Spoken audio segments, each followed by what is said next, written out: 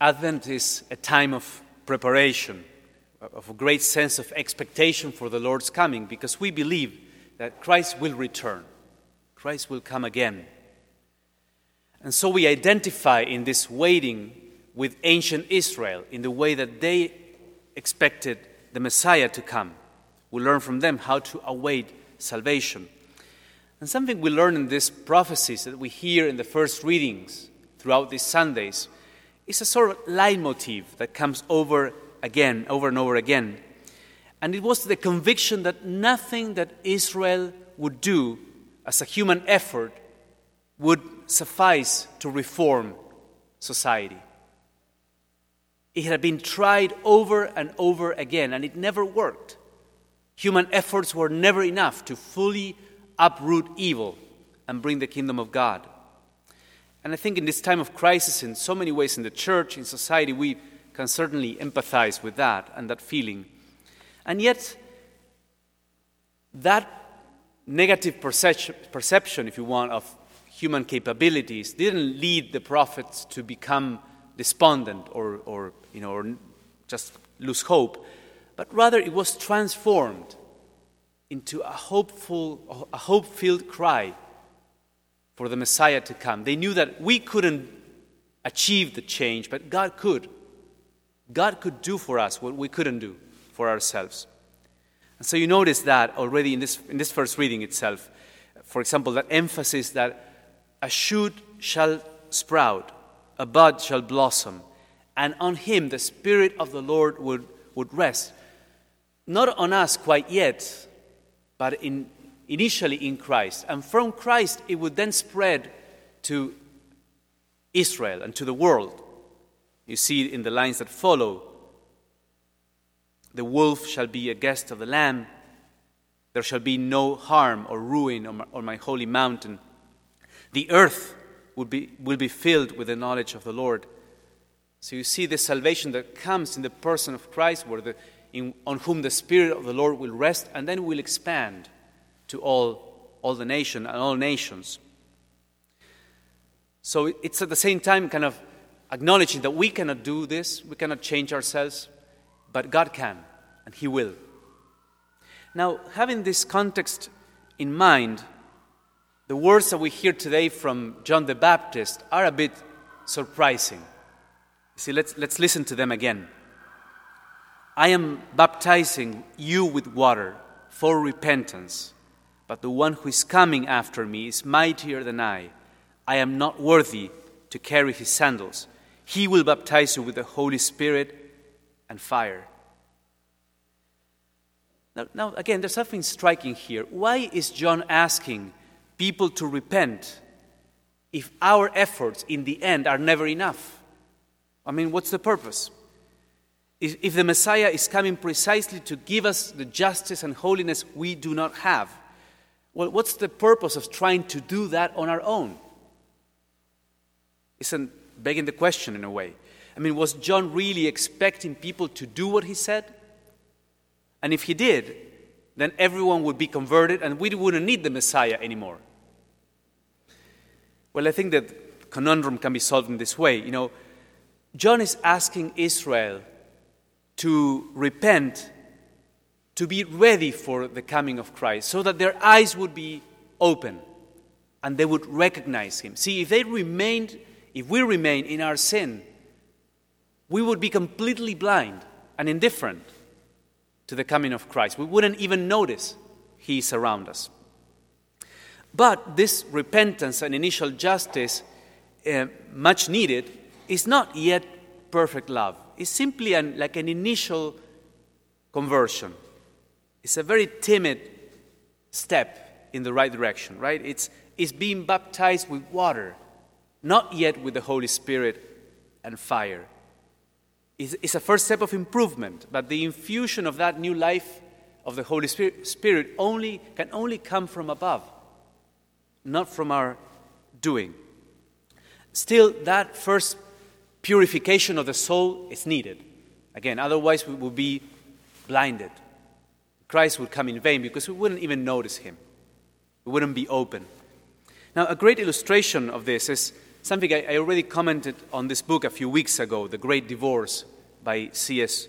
Lewis, the author of the Chronicles of Narnia. He also has this short fiction book, and theology fiction, I would say, in which he shows how people are caught in this in between heaven and hell.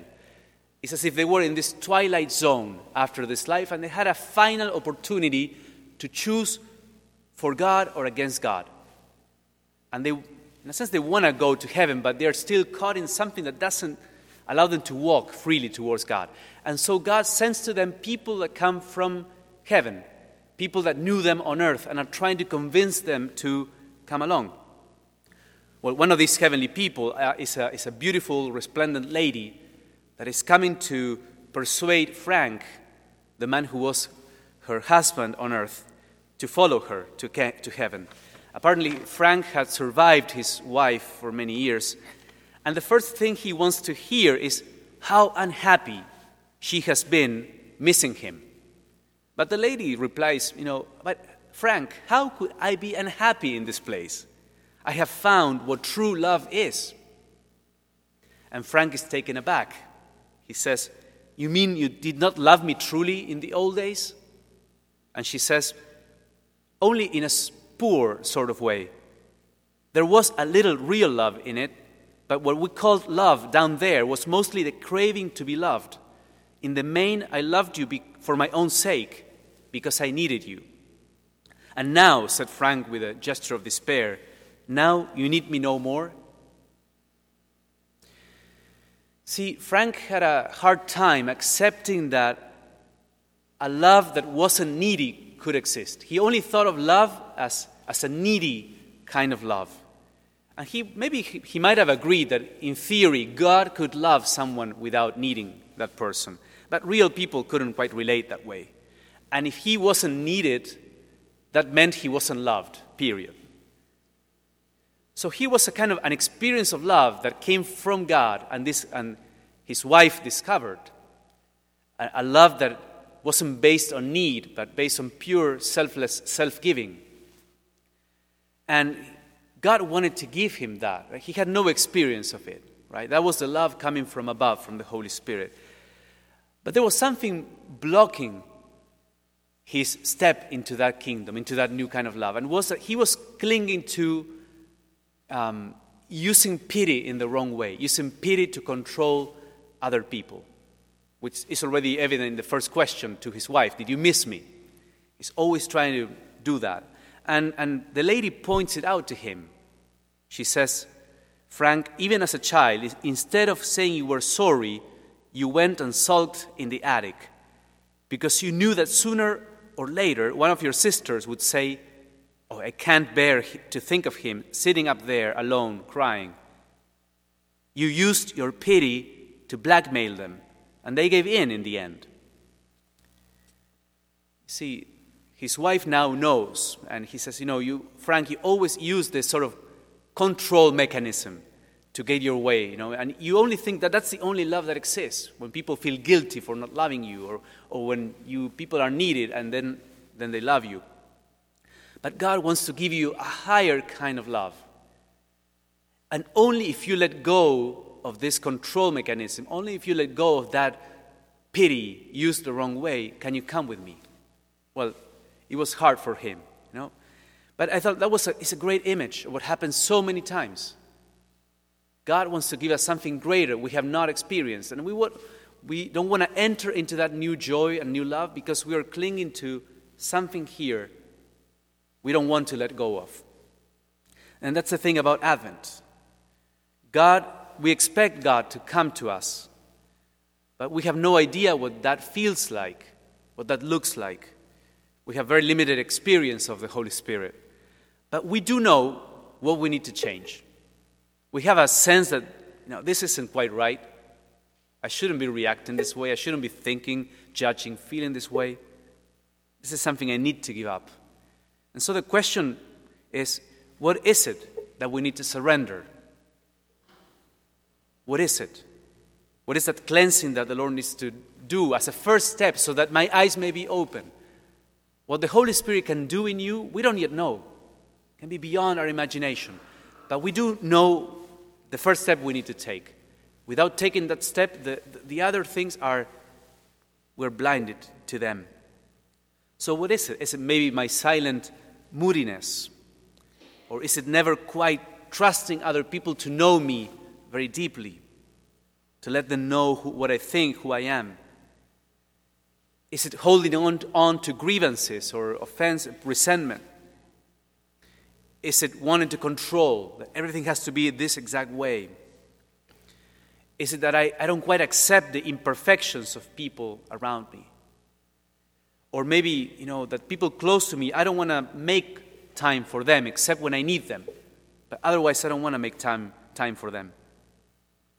Well, whatever that may be, that is not quite right, I need to let go so that the Lord may come now with a higher calling.